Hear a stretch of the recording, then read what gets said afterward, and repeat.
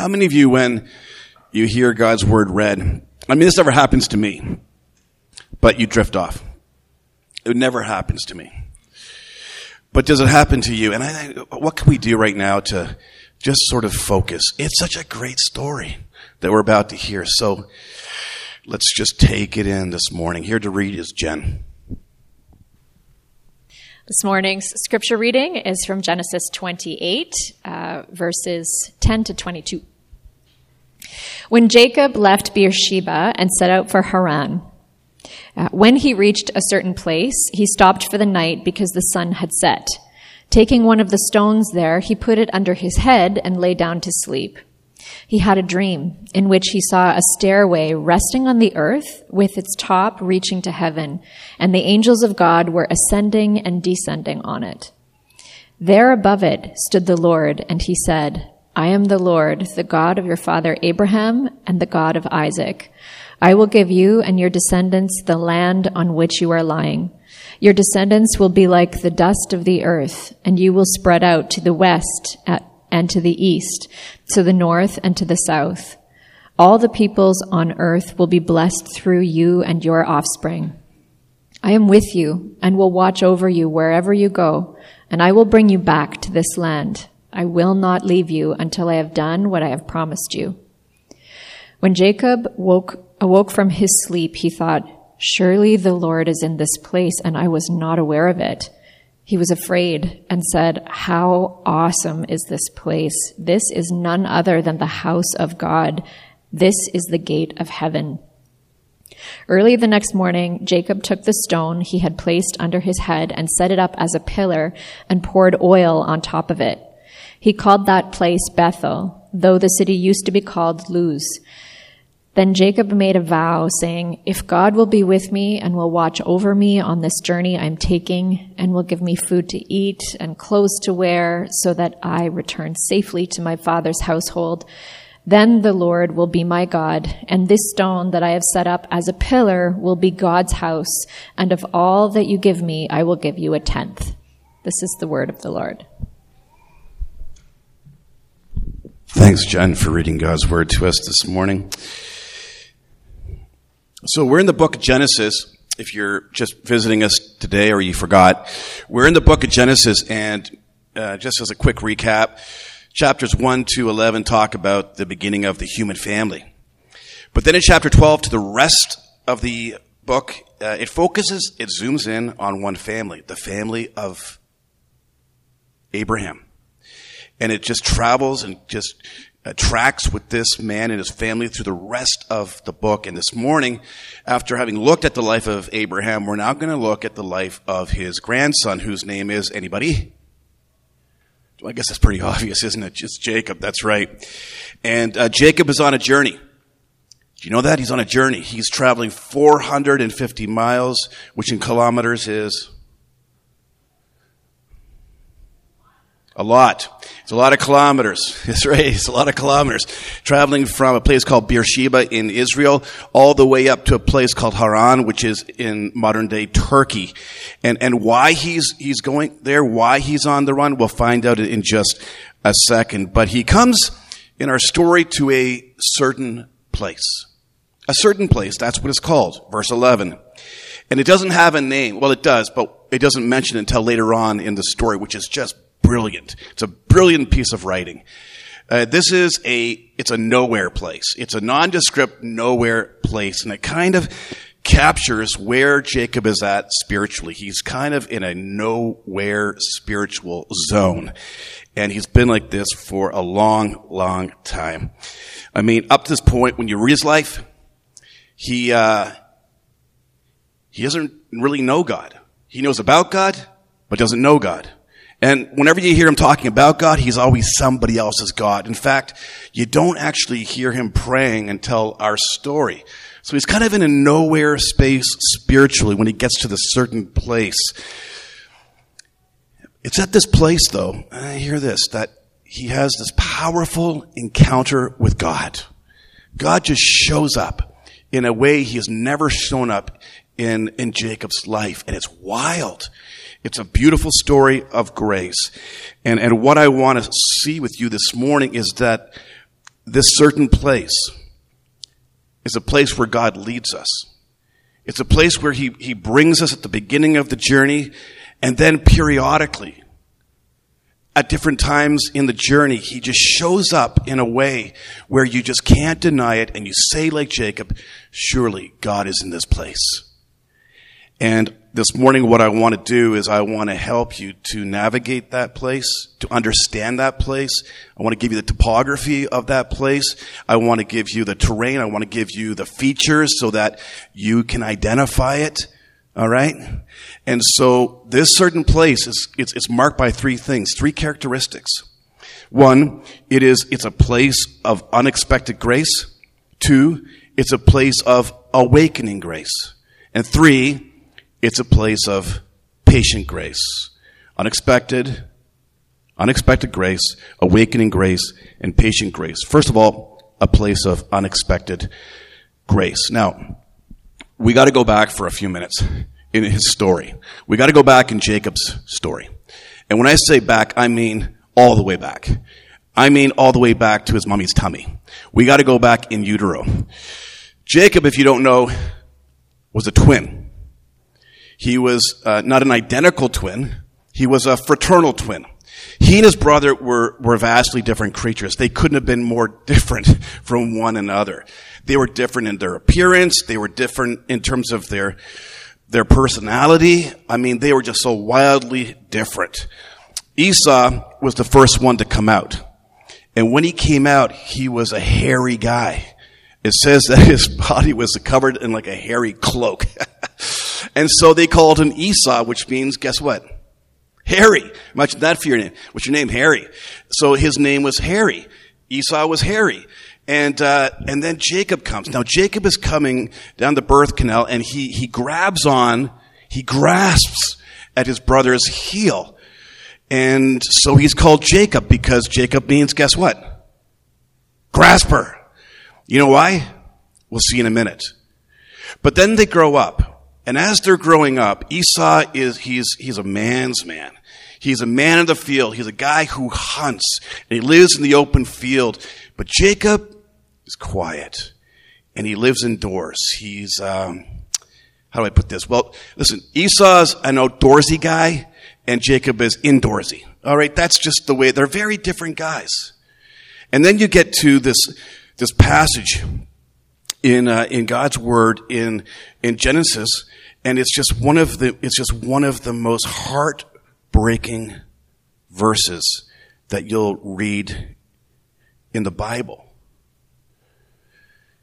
It says that Isaac, that's their dad, loved Esau because he used to love to eat his game.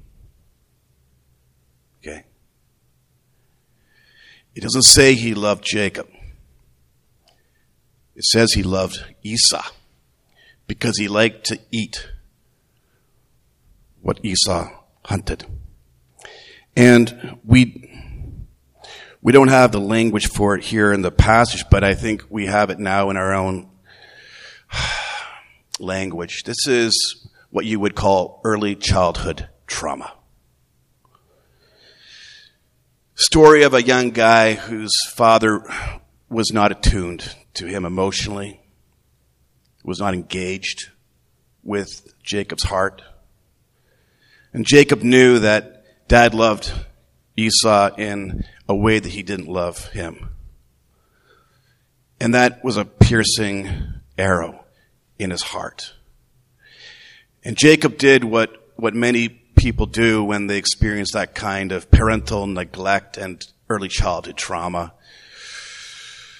He shut his heart down. He protected it. And little Jacob did what people do. He made an agreement. He said, no one's going to get in and hurt me. And so he shut his heart down from himself, from other people, and from God himself. And he lived his life as though he was his own man. He lived his life as the independent man, not needing anybody. And he lived his life looking after himself, taking care of Jacob. He did whatever it took to get ahead. He lied, he cheated, he swindled, he manipulated. Because, hey, who's going to look after me? Jacob's looking after himself. And then he swindles his brother out of his birthright and out of his inheritance. And the whole thing begins to backfire on Jacob. Esau is furious. He's got murder in his heart. He wants to kill his brother. And so Jacob, when he finds out, he runs. He runs. He runs for his life, and he runs to find a wife. 450 miles or a long ways up the road. And he's running. He's running from everything. He's running from his inheritance. He's running from his home. He's running from his family.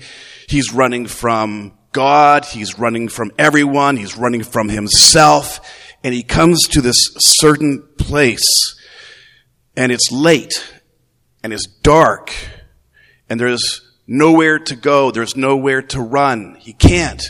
And it's not just facts. It's emblematic of his life. This guy is at the end. And in that place, he lies down, grabs a stone for a pillow, because he doesn't have any clothing to ball up into a pillow. And he just, flat on his back, completely vulnerable, completely defenseless, falls into a deep sleep. And he has a dream. He has a dream. And in this dream, God does not show him his past life. In his dream, he does not see Jacob lying and cheating and swindling and manipulating. No, what he sees is his future. God's vision for him. He sees a stairway resting on the earth and going all the way up to heaven. He sees the angels going up and down this ladder. He sees the Lord executing his reign all over the earth.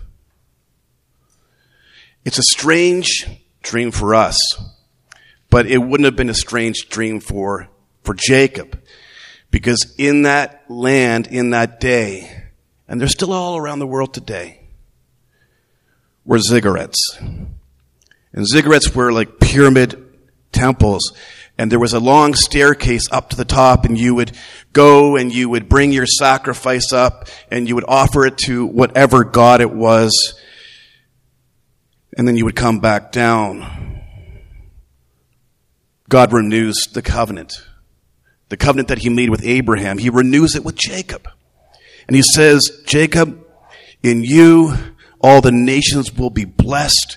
You'll be fruitful. You're going to get the land. I'm going to return you back home again after all of this. I swear I'm going to do it. I'm going to look after you. I'm going to care for you. And now Jacob is realizing that he has been getting God wrong all along. Because unlike his dad, this father is attuned, is engaged, is actively involved in this guy's life, has always been, will always be, but he didn't know it. But the penny's beginning to drop for him. Jesus talked about this passage. Did you know that? He did. In John chapter 1, verse 51, and I'll just read it. But listen, get this. Very truly I tell you, you will see heaven open and the angels of God ascending and descending on the Son of Man, who was Jesus. Can you imagine that? This is all upside down. What Jesus is saying is that you do not have to try and climb your way up the ladder to God. God comes down to us. We can't go up to him. He's got to come down to us. And Jesus said, I have come down to you. I have come to live with you. I have come to die for your sins. I have come to do everything that is needed for relationship with me. It's a story of grace. And in Jacob's life, it's a story of unexpected grace. He never saw it coming. He gets to this certain place. It's a place like every other place. There's nothing extraordinary about it, or is there? Or is there? God meets him. And God comes down. God shows him that he's always been with Jacob, will always be with Jacob. It's a story of grace. And it's a story that many people, countless millions of people, have known for themselves. I experienced this for the first time when I was about 20 years of age.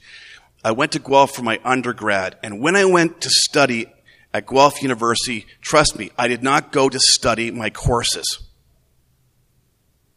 I went to study other stuff, and I'll leave it at that. But I didn't expect God to show up, but he did. There was this group called Campus for Christ. What do they call it today? It's Power to Change, right?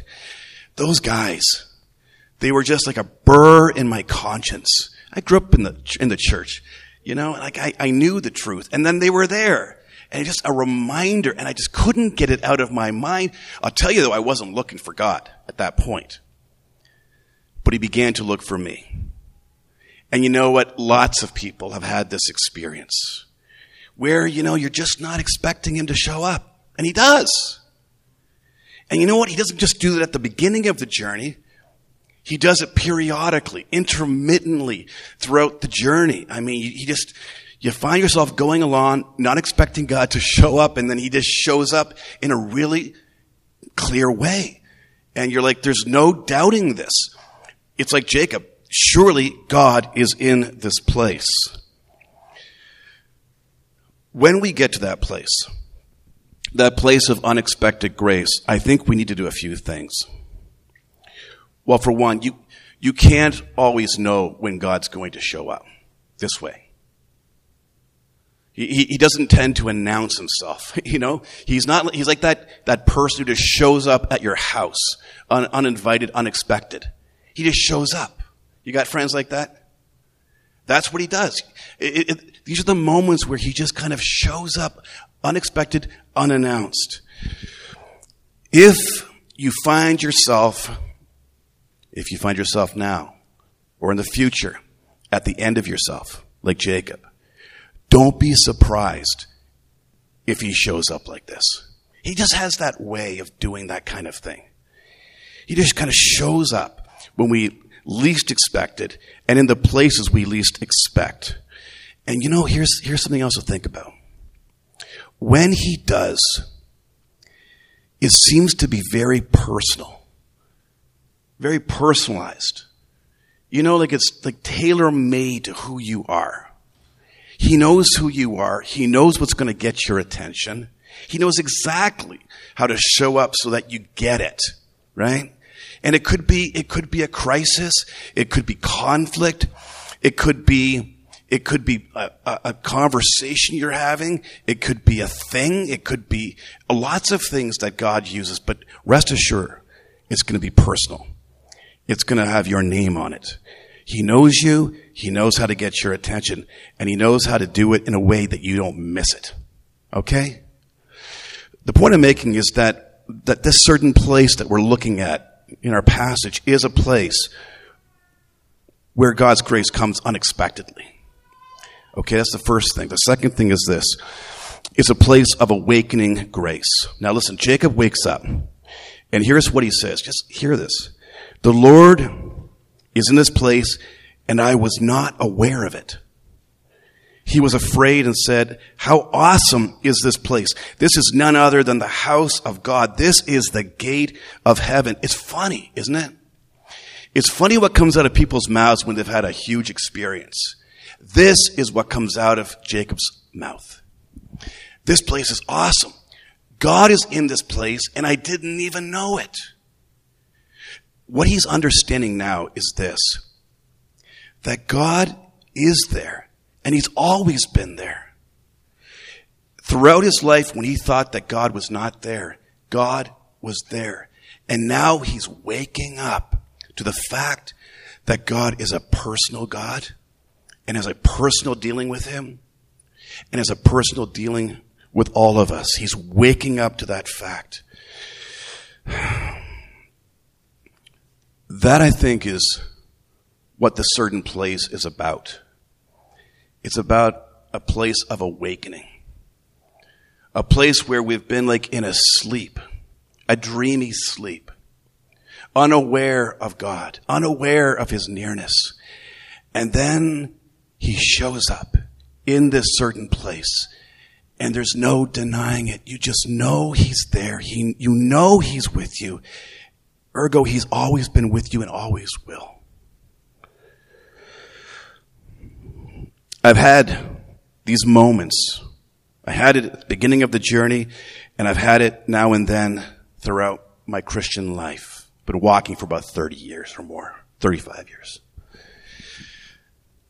I'll tell you about a recent awakening. Can I do that? Okay, I'll tell you a story. It's kind of an embarrassing story. I'm sure I'm going to have a vulnerability hangover tomorrow morning, but whatever. Because, like, one of our core values is is real growth. Yeah? And we want to be a real church. Well, I don't know how we can be a real church if your leaders, if your pastors aren't willing to get real with you. Okay? All right. I'm hearing some yeses. I'm hearing some amens. So, 2020 to 2022 were not good years. Well, I shouldn't say that. They were difficult years. Yeah. And I've mentioned, first there was COVID. Remember COVID? Remember we had a global epidemic? But there were losses, and I've mentioned these before. I mentioned my brother died. I mentioned my uncle died. I think I mentioned my dog died. My nephew died when his mom died. And it's like, who's going to keep dying? People were just dying all over the place. And, I did what I do. I put my head down. I stuffed it. I put it on a shelf in a nice little package, right? I learned that trick when I was a young boy. It's a way of just dealing with the harshness of life, I made an agreement like Jacob that I wasn't going to let anyone get in or hurt me. Yeah. And it was I don't fault myself for that. I had no one to coach me along the way like Jacob. And so I did what little Kiernan had to do, and that was I had to take care of myself with whatever means I knew possible. And so that meant I shut my heart down, closed it off from everything, insulated it, like Jacob. And that mechanism served me well. I'll put that in quotation marks. Until the end of 2022. I found myself not just pastoring Grace West, but also pastoring Grace Downtown as they were going through some very difficult things. And I'm trying to be a good dad. I'm trying to be a good husband. And it all got to be a bit much. It all got to be a bit much. So I went fishing. I drove up to the Ottawa Valley to visit my friend, my buddy, and we went fishing. We went down to a river that I had been down to many times with him and went fly fishing. And I cast my fly line out, and it goes about 100 feet down the river. And then I just stepped into the river and sat down in my clothes. And then I gave myself to the river. I let the current take me. And so now I'm drifting down this river in my clothes with my fly fishing rod, and I feel a tug on the line. And I got a fish. And this is unusual because you don't tend to catch fish this way. You just don't. I don't. Maybe you do, but I don't. And so, but I'm wrestling this fish, and I wrestle the thing to the bank, and I get up on the bank, and I go back to the place where I had been, and my buddy, who was watching the whole thing, who saw me in the water, and who said, "Oh crap." I mean, that's the paraphrase. He comes over to me, and I'm there on the ground, and I'm unhooking this fish, and I'm looking at this fish, and something breaks in me, or something opens up. I can't quite tell you how it worked, but I knew in that moment that God was there. And it was palatable. And I didn't hear a voice, but it was a sense that I am here, son, in this place. And I've always been with you. And I'll always be with you. And I broke open. And all of the grief of the past 2 years, and maybe decades, erupted. And I wept. And I howled like a wolf. And my buddy is beside me. He's behind me. He's rubbing. We're like 6'2", 230 pounds both. He's rubbing my back. He's coaching me how to breathe. And the whole time I've got this fish in my hand, staring at this fish. I put the fish back carefully in the river because that's what you do with fish. You put them back. You don't throw a fish back in the water. You thank God and you put it back. And I picked up a stone I still have to remember. Jacob takes that stone pillow and he gets creative, doesn't he? He flips it up on its side and he makes it into a pillar. A pillow to a pillar. Why? Not fully sure, but I think it was to memorialize the spot. A spot where God had met him in that certain place in a powerful way. And he wanted to remember, maybe for the way back, but maybe he just needed to consecrate that moment, that place. And I think we do.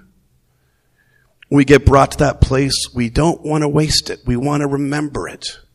We want to record it.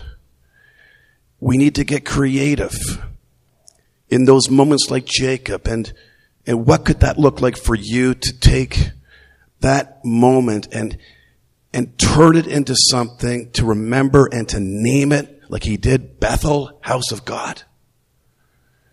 That this was the place where God met me in an unusually beautiful, powerful way, and I knew he was there, and had always been there and always would be. I think we need those places, and we need those stones. It's a place of awakening. It's a place of awakening. This certain place, turns out, is a place of awakening grace. Let's go and look at the third thing. And we'll go quickly now. I'll have you home before dinner. I swear it. Turns out it's also a place, it's a patient place. And I love Jacob. I love this guy so much. I don't think there's anyone I get in the Bible more than Jacob. I mean, listen, he makes me laugh. Check out verse 20 and 20 down to 22. I'll just read it. I got to read this. This is gold. This is rich. Then Jacob made a vow, a promise, saying, "If God will be with me and will watch over me on this journey that I'm making or taking, and will give me food to eat and clothes to wear, so that I return safely to my father's household, then the Lord will be my God. And the stone that I have set up as a pillar will be God's house. And of all that you give me, I will give you 1/10. There's a lot here that's wrong about this vow. There's a lot that's really wrong. You know, he's still scheming. This is very transactional. Do you see that? Lord, if you'll just give me, food to eat and clothes to wear and, keep me safe, then you'll be my God. He still doesn't get it, really. He's beginning to, but he still doesn't get grace. He doesn't understand. It doesn't work that way. It's just grace is an undeserved gift. He just gives it. He gives it. He gives it. There's no bargaining with God. If you do these things, then I'm going to serve you. If you do these things, and I'll be you'll be my God. This is not right. This is really bad. It's kind of funny, but it's bad. And we get a lot wrong. Even after an amazing mountaintop experience, he doesn't quite get it. He's got some things right. I'll give him that. For the first time, you're hearing him kind of praying. At least there's a Godwardness to his convert. We'll say that, okay? So there's something good happening here, but it's this mix of bad and good and bad and good. And God knows it. And God's patient. He doesn't expect Jacob to have it all figured out. He's going to keep working on him. He's going to keep showing himself to Jacob. Next week, come back and you'll hear another story, a crazy story about how God does this again. And just is healing this man's heart and showing himself to this runner, showing his grace and his love. I get Jacob. I get him. There's much that's bad, but there's much that's good. And this is what I know about God's grace. It's patient. It's patient. God says in his word that he will be faithful to perfect you until the day of Christ Jesus. It would be so great if, after these experiences, we were transformed and instantly perfected, but that's not the way it works. I'm not saying God can't do a crazy, amazing, big things in a certain place, but what I'm saying is I just don't think it's normative. There's a lot in these hearts that have to get changed. A lot of things we have to unlearn. A lot of idols we've got to let go of. A lot of protective defenses that we have to finally surrender to God and say, God, you be God. You take care of me. And I'm quitting. I'm quitting my need to protect myself all the time. God understands that. And he's patient. And life is a journey, and the Christian life is a journey, and God knows how to grow you. He knows who you are. He knows what you need. He knows exactly how to grow you, and it doesn't appear he's in a rush. It's a lifelong journey. You can trust him with that. Maybe you have to readjust your expectations. That's okay. But can we agree on this? He is patient with you. His grace is patient. And even when he brings you to that certain place, this place where you see him, it's like, surely God is here. He still has much more work to do in your life. And he's going to do it. He's going to do it. Maybe this morning you have been brought to a certain place in your life and you're hearing God speak to you, and you're hearing him speak for the very first time. And you have never crossed the line from looking after yourself and trusting in yourself with no God. And God is saying to you, come. You come this morning. You come by faith in my Son who I sent, who went down the ladder for you to meet you where you are. And I want to know you. And I want relationship with you. But you've got to let go of those things. You've got to turn in faith to my Son and trust him as the one who went down the ladder so that you don't have to try and climb up of it. You know what I'm saying? That's the grace of God. Some of you this morning feel like you're at the end. And you're like, how long can this go on? Do not be surprised if just around the corner he takes you to a certain place. There will be a certain place. Because that's where he wants to show himself to you. And to do it in a way where you're like, God is in this place. And he's my God. And I'm his. Amen. Let's pray.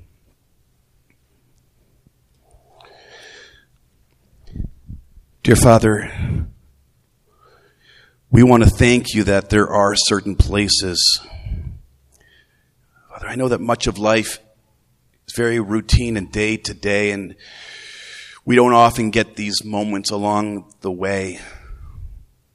Some here this morning are maybe in that moment, and I pray, Father, that they will exploit it, take advantage of it, revel in it, ride that wave and that current, and be amazed and awed by a God who would show up like that with a message of grace. I want them, Father, to know that grace deep down in their bones.